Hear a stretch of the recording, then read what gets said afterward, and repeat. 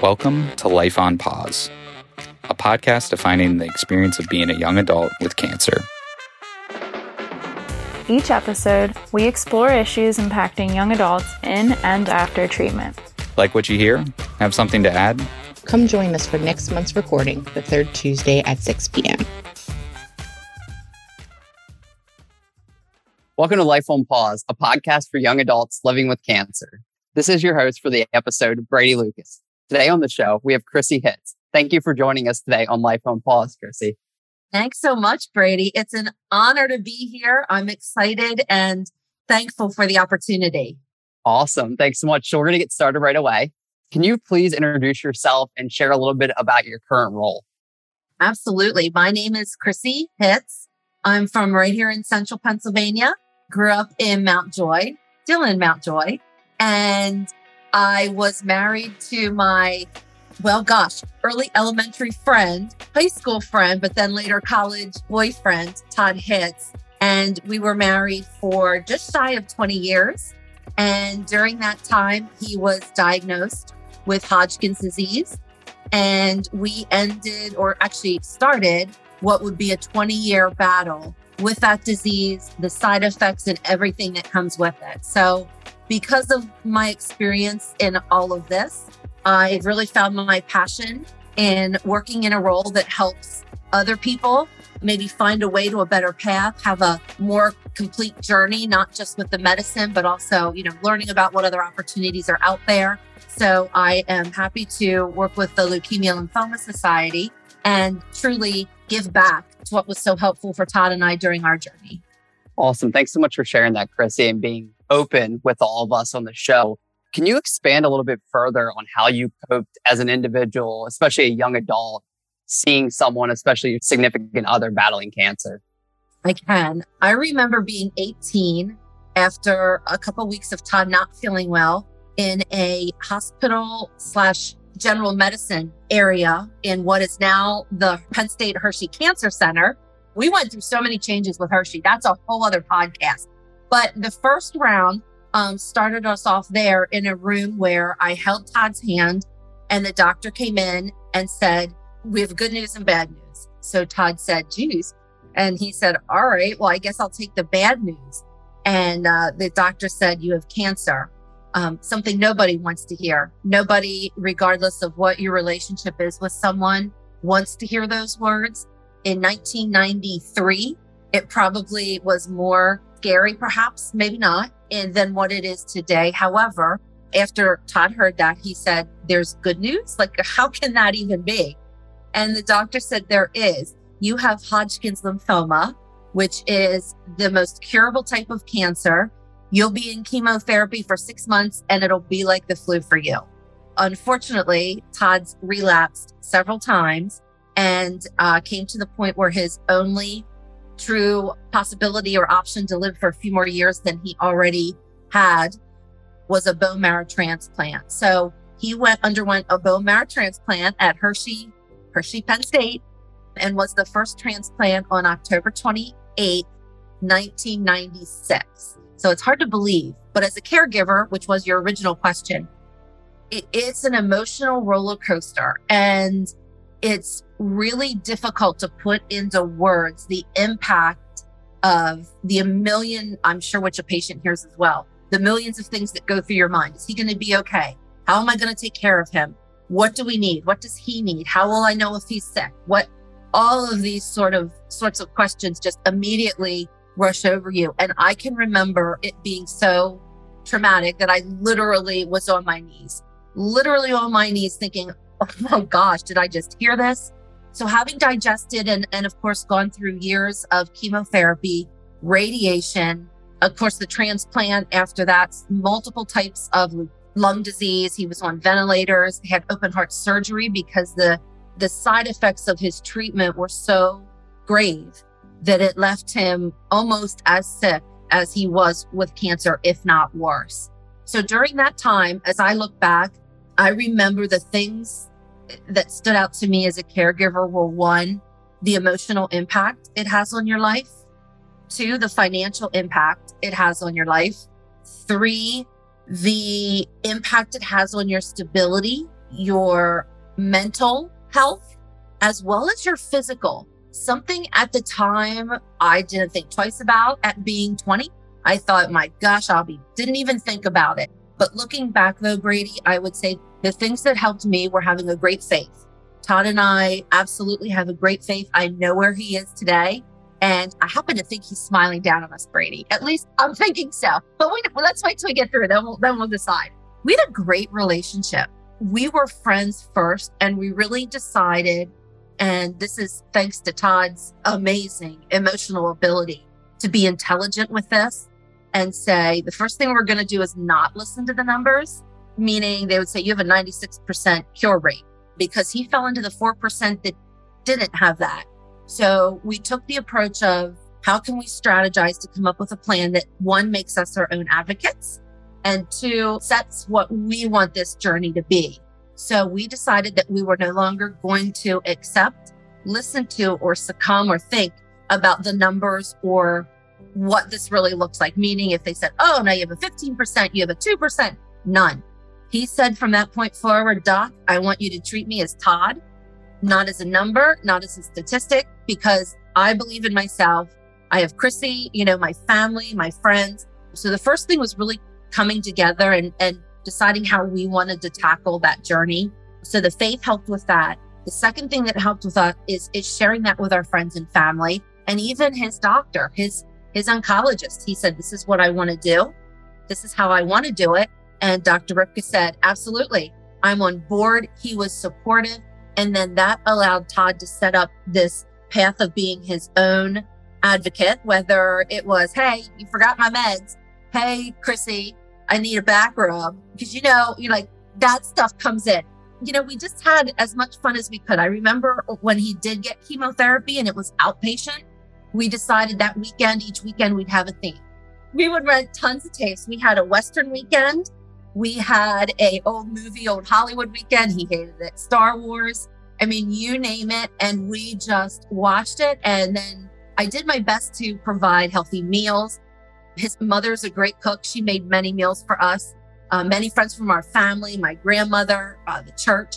So, really trying to fill in what it is we needed and manage as much as we could up front was very beneficial for us. And like I said, try not to keep ourselves too serious, but also with our eye on the prize, which was having a good quality of life.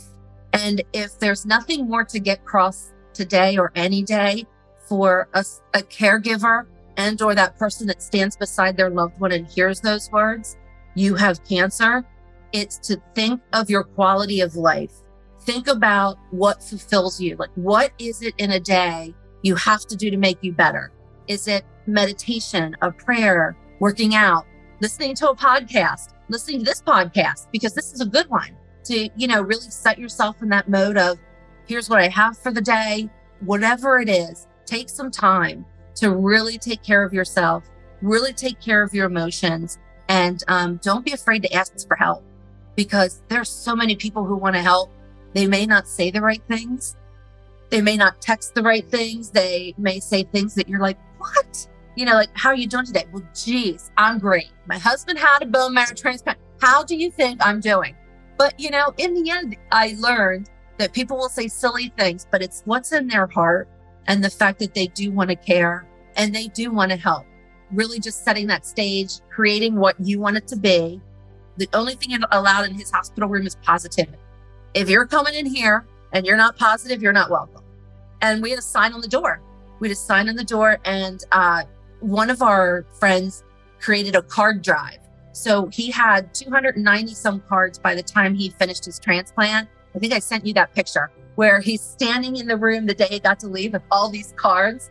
And it just flooded in with positive thoughts, ideas, because when no one else is around, it's great when you have doctors, friends, all there from about 9 to 5. But when those people go home and it's just you and your loved one, or you and the one you're taking care of, that's when it gets real. That's when you have to remember what you two set out to do. And you can remind them, you can remind yourself.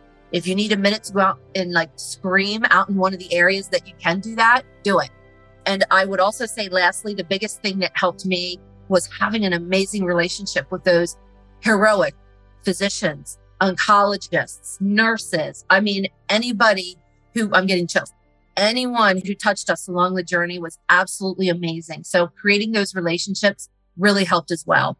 That was amazing, Chrissy. And I want to go back to one of the points that you touched upon, being 20 years old. You just find out that your partner, someone you've known since elementary school, and then you eventually get married, has cancer. How do you balance being a young adult as well as asking for help from your family in that interesting stage of young adulthood, essentially? Great question, because it took me until my late 20s to actually say, I think I need to have a girls' night. Or, Todd, would you feel okay? Or would it be okay if I went out with my friends? Would it be all right if I went out to dinner? Do you want to go to dinner with us?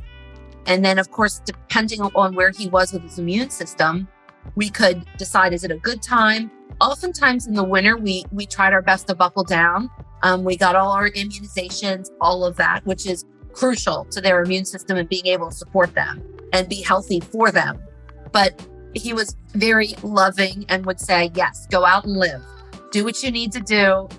And it was fun. It was nice to have that, but it was difficult because as soon as I left the house, I felt guilty. As soon as I left the house to work out or go to the gym or yoga, I felt guilty. The time I left the house to go on a work trip, felt guilty. And I punished myself probably more than any other person would, and far too much looking back on it. That then was healthy, but it was a tough transition. I'm not going to sugarcoat what that felt like. I often would think, God, please don't let this be the time where something crazy happens. Please don't let this be the time when I'm not there or he needs something and I'm not there. Thank God we did have cell phones at that time, because in 1994, we did not have cell phones. I know. So I couldn't text.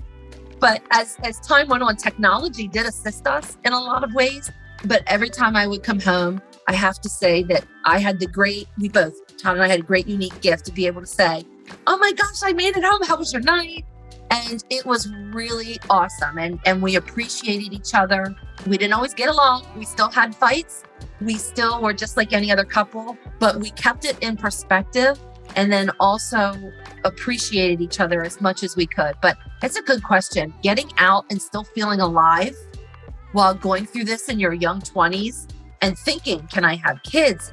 What does a family look like? I mean, will he pass away? Will he survive?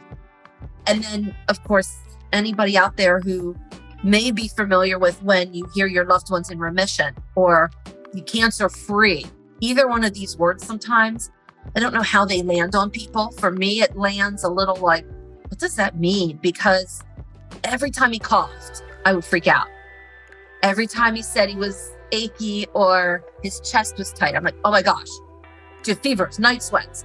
And your mind and emotions took me back every single time to that time I held his hand and he heard the words, you have cancer. And all of the fear, the unsure, all of it comes rushing back. So it took some years to learn how to manage that better too, knowing that as time went on, we had more options for treatment. Treatments improved. And again, relationships with our doctors or his doctors, I say our, because it really is our journey. And that all was a big part of being able to get through some of that. And he even told Dr. Rick one time, I think he said, hey, Chrissy wants to go out tonight on a date. Do you think that's okay? Dr. Rick was like, absolutely. No, it's not a date. It was a girls' night. But, we really did include him on everything and then have fun. And Todd also had a great support system with his family, his friends, my family. So he could ask questions or kind of lean on them if I was out, which did help. But again, it's tough. So I know there's some people out there listening and maybe feeling that right now. Maybe feeling that, geez, what do I do? And I think it's important to know you're not alone. No matter your age or where you are in life, you're not alone.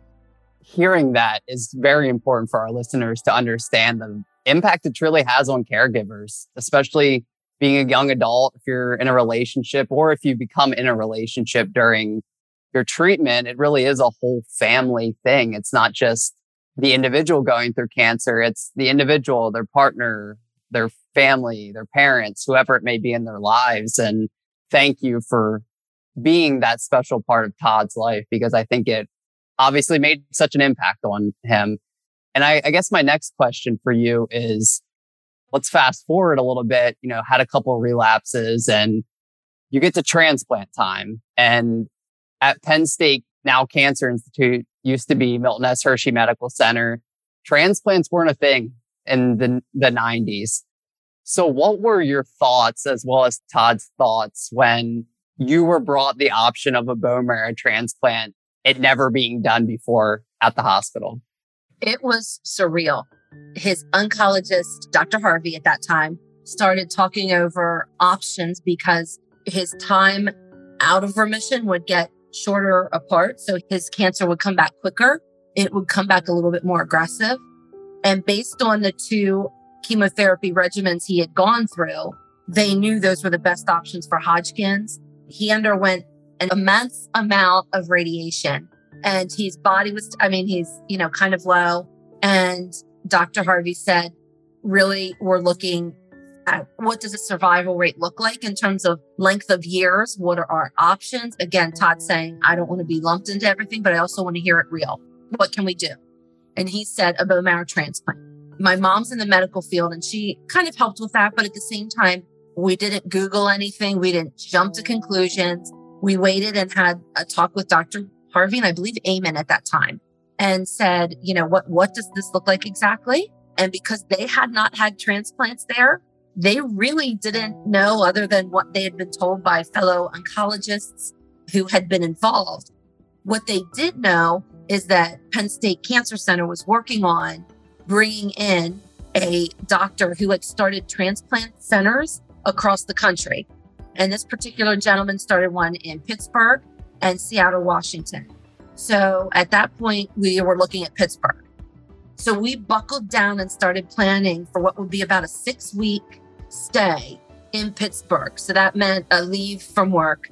At that time, they were just passing the Family Care Act, or the Family Leave. Can you believe that? That's how long ago this was. So we didn't even necessarily have that then. So it was a big plan on, gosh, what are we going to do? Where were we going to stay? So we started to look at those logistics and kind of decide what our game plan was going to be. And we received a call and they said, it just so happens the doctor that's starting this is in our offices in the next 2 weeks. Would you like to come in and meet him? Todd's like, absolutely. Yes, definitely. So we went to meet this brand new oncologist coming into the Hershey area. His name was Dr. Ripka. In fact, he's still there. And he also ran the program in Pittsburgh. So this was really a great opportunity to just lay out, get all of our questions answered. And at first, Todd was a big relationship guy. So when Dr. Ripka came in, he's like, where are you from? What is your greatest accomplishment? All the things you can imagine Todd's asking. I remember Todd saying, where are you from? Like, your name is Witold Ripka, or pronounced Vitek. And he said, oh, I'm from Poland. And Todd's like, oh, does your name mean anything? Now, I don't know what made him ask that. And Dr. Ripka said, yes. In Polish, my name means the great fisherman. So I share that because this is our belief and knowing that there's something bigger and better than us. And the faith that we have comes into play. It doesn't mean it solves everything, but it reminds you that it's there. It reminds you that you're known in the universe, and God's right there with us. So we love that. And make a long story short, through that conversation, Dr. Ripka was working on moving up the timing of the transplant unit or group. So he said, this is June or July. If you're willing to go through some just kind of low-level chemotherapy to keep the cancer at bay, I believe we'll be able to get you in here at Hershey because you're local. It would be great. And so that was a huge win for us, huge. And then he did some testing, started that. Todd has a brother and a twin sister. So his twin sister matched, I believe it was 5 out of 6 levels. I believe they test you on more now. But the part they did not match together on was blood type. But Dr. Ripka said, I feel like we're in a good spot. You're a good candidate for this. Would you like to be the first transplant? And I was like, ugh. And I'm thinking, please say no, or we'll think about this. Todd said, absolutely, I'm in. I was like, what? But, he knew, he believed, he knew, and his trust with his physicians, because of the relationships, made such a big difference for him and for us. It made it easier for us to be on that journey with him. because he was just like, we're in. So there we were. And Todd received his sister's bone marrow on October 28th. She was given shots to increase her development of all of her cells, etc. And I remember just looking at this bag. It was like, a regular bag of what chemo might look like, probably even smaller. He went through 7 very hard days of more chemo. So bad, it took his counts down to all but 0. So I'm sure many out there may be familiar with how they get you down to almost no immunity and help build you back up with the new bone marrow, etc. The one thing Todd was most excited about being the first transplant, I'm going to admit I was too, is he had non-stop nurses in his room. So he had a nurse scheduled by his bed like every day and night. And those nurses, they're amazing, first of all. Anybody out there knows, and we all need to show more love and appreciation for them and what they do. But one night I came in, they was getting a foot rub, an orange Julius, a milkshake. I'm like, what is this? What was so scary at first became his life mission. Because when he went into the hospital, he didn't know what he needed. He didn't know, should I pack clothes? Should I not? What do I need? And about day 3 of him starting to feel better, they transplanted number 2. So the next gal came in and they just started the same process. And he said, did anybody tell her what to think about? And I remember them saying, no. And he said, is there anybody I can talk to? I think there's a need to help others that are coming along have an idea of what they can expect. So Todd, a gentleman named Buck, a gal named Maria, and Sue. Now, Maria and Sue still are involved, got together with not only someone from the hospital, but also the Leukemia and Lymphoma Society, which helps me come full circle in terms of why I love to give back, and started talking about a bone marrow transplant support group because so many people were going to come behind him. And he was convinced they needed to know, or at least have an idea of what to expect. So their very first was literally like a sheet of paper. I think they wrote on it and talked about what the transplant group looked like, meaning who's invited. And it was everyone. It was inclusive, all inclusive. Parents, siblings, best friends, caregivers, spouses or girlfriend, boyfriend, children. And they ran the group. And they created like what to expect. Bring sweatpants because you don't want to be walking around in the gowns every day. Make sure you bring in this. You might experience that. So it's a really great way to make being the first person into something bigger and better for himself. And I think that is the most beautiful thing in the world, to be able to take something that's difficult and make it bigger and to give back. So to answer your question in a nutshell, being the first transplant for him was super scary. As his wife, I didn't know or learn to trust quite as quickly with some of the things, but in the end, I knew it was right for him. So I supported him 150%. And the amount of support we received back was tenfold. And I know he wouldn't. And I wouldn't want to have changed that experience for anything. I'm almost speechless at that point. I think what a lot of people need to understand too, if they're not familiar with bone marrow transplant, is when you get put in the hospital, there's a chance you don't come out, and a good chance at that you go in for transplant, it doesn't work, you relapse and you don't come out. Obviously nowadays we're able to be a lot more perfection, I guess, for lack of better terms, that we can get there. But I think that's a huge point to bring across. And then on top of that, you throw someone out there that has never done it before. A hospital has never done it.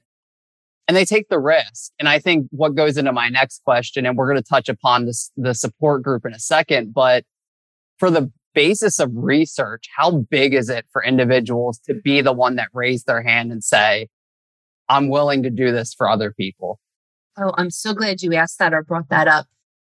To answer there, you're right. You go into a situation where, and even every time we went to the doctors, if he wasn't feeling well, there was a big part of me thinking, what if he doesn't come home?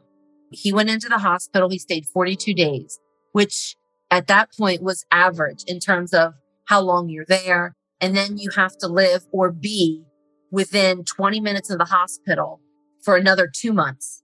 So this is already a good 3 to 6 months. They often talked about day 100. Day 100 is a big turning point. It's a big benchmark in the first part of the journey into getting better, into finding your body's new ways. I had a big countdown calendar. So we'd rip down the pages. And during those times, if he needed to go back into the hospital because of graft versus host, in which his body was fighting back or fighting against the bone marrow that was, given to him. And we wanted a little bit of that. It turned out to be chronic.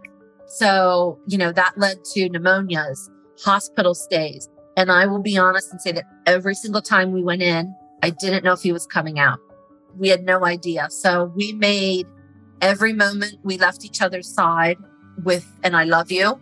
We also came, and some people may find this a little weird. And, I was in my 30s at this point. We came up with a plan of what happens when he isn't here. That was really hard because I kept thinking, well, that's just never going to happen. Why in the world would he's going to live forever? He didn't. And that was the greatest thing we did for each other, was to prepare for what that looks like. Was that scary? My gosh, that was the scariest part of all of this. And I fought it every step of the way. It was important, again, for us to get that plan together, to sit down. The biggest thing I said to him is, what do you want? And he only had one request. He said, I want to make decisions to the point where I cannot. And I think as a caregiver for me, and I don't know if anybody out there feels this way or has, you think you want to control everything. You want to control what time they get there, what time they get home, how hot is the house? Does he need a fan? Does he need this? And you quickly learn that someone going through this, at least in my experiences, he had no control. He did everything they asked him to do, everything. And it still came back, everything. And he still was told, there's pretty much, you may need a double lung heart transplant at this point, Todd. He did everything they asked him to without questions. Sometimes he had questions just to make sure he understood, but it wasn't, I don't know if you know what you're doing. It was, I need questions to clarify and get it in my head. It was a big part of what we did. And I'm so glad that we had those tougher conversations when we did, because Todd passed away July 8th, 2012. Numbers, anybody who's had chemo brain. I see Brady's laughing because I can see him, but if you're out there as a caregiver and they tell you it's chemo brain, I fought that for like 6 years. I was like, there's no such thing. It's true. There is a chemo brain. But I do want to say, in all fairness, there's also caregiver brain. There's caregiver brain. Now I call it widow brain because I cannot get the name of the dates of anything. And please know I'm not, getting excited or sounding like I'm kind of making a joke to hurt or to do anything other than to say, from our perspective, we tried to throw a little bit of fun into it. It's helped me. It's helped him. It continues to help me every day because I do have widow brain. So in 2012, he passed away. It'll be 10 years this year. And I am so daggone proud of everything he did. And it was the 25th anniversary of the bone marrow transplant program at Hershey recently. And I just couldn't help but get up that morning and smile and feel so thankful that if it weren't for that program, for his sister, for our family and friends, he wouldn't have made it another 10 years, 15 years almost. We wouldn't have had that. Were they always easy? No, but we did plan for those times when maybe decisions couldn't be made. So as long as he could make a decision, he made it, even right up into hospice. Anything that he needed or didn't need, it was his decision until he couldn't make it. So it was hard to let go. It's hard to not be in control. And then there's also a beautiful moment when you realize you're not in control, and that's okay. Caregivers, I'm all about if there's anything you can do to take care of yourself. A lot of people say you got to take care of yourself. What does that mean? What does that mean? Because in the world of no digital touch, like I couldn't go and look up a blog series. I couldn't go and, Instagram what was happening and ask for food. Like we couldn't do any of that. And that was probably a good thing because Lord, that would have been scary. But in a world with so many things at our fingertips, I think it's great to start with a podcast like this. Hopefully maybe somebody hears this and thinks, oh, I like that idea. Or, oh my word, I went through that. And you quickly see again, it makes your world bigger. And it shows you again that you're not alone, because you're not. We're here. I'm a caregiver, and I'm here for anyone who might ever need to say, this really stinks, because it really does. But there's no greater love than going through this with your loves. Yeah. I love what you said, peace with no control, because I think that's something that a lot of childhood cancer patients, young adult cancer patients, adult cancer patients, and just families in general, they deal with all the time. You can't control 99.9% of it other than how you react, your attitude towards it.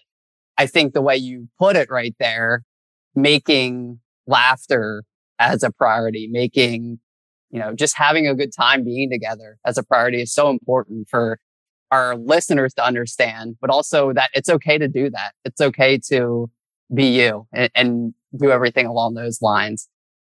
Looking 25 years later, the support group still exists from what I remember. It does.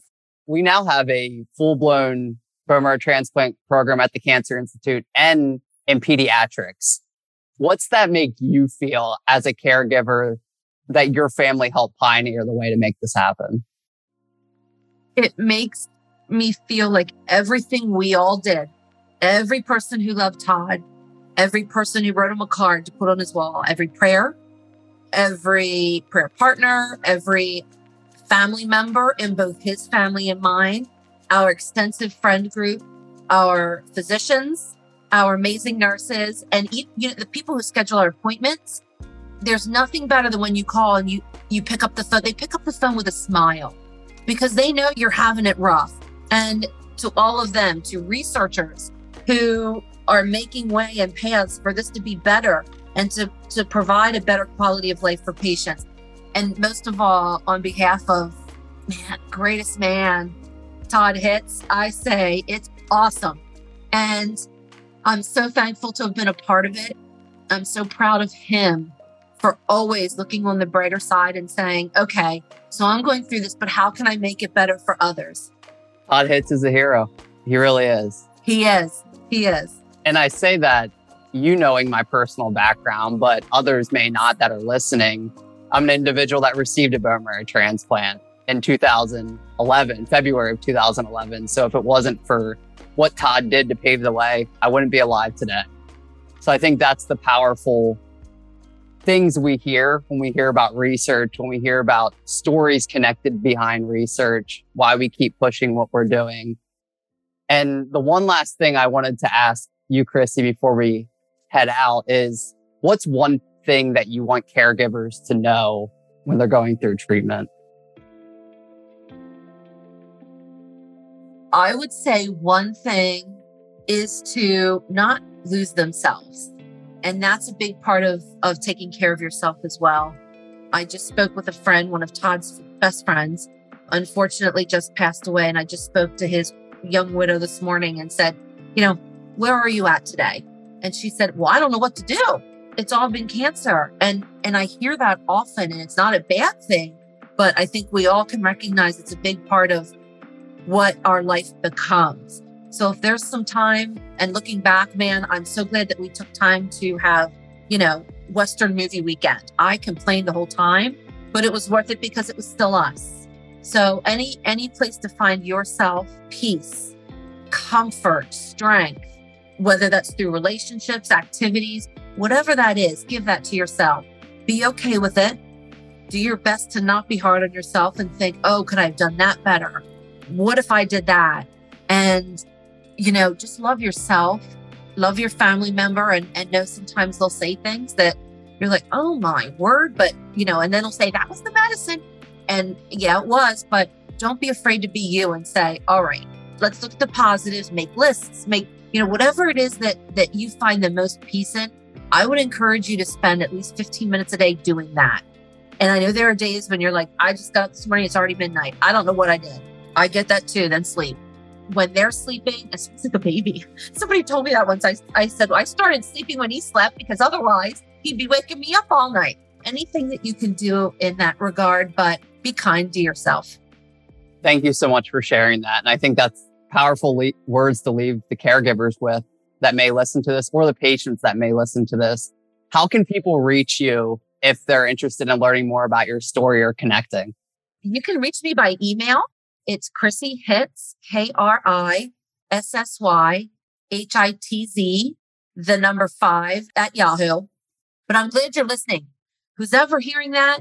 Good for you for listening, and keep doing it, because you can listen while you're walking, listen while you're in the hospital and your loved one is resting. Listen, get involved, because I think this is a tremendous way to see that it's not just you. Krissy, thank you so much for sharing your family story. Thank you. Todd's spirit surely lives on through you and all the lives he changed because of us. And to be honest, to be the first bone marrow transplant patient at Hershey, I would not be here without you both. So thank you. Thank you to all of our listeners for joining us. Like what you heard? Please like, subscribe, and share with a friend. Until next time, keep on smiling. Thanks for listening to Life on Pause. Ideas or suggestions for future episodes? Feel free to share them with us. Join us for the next recording on the third Tuesday of the month. Until next time.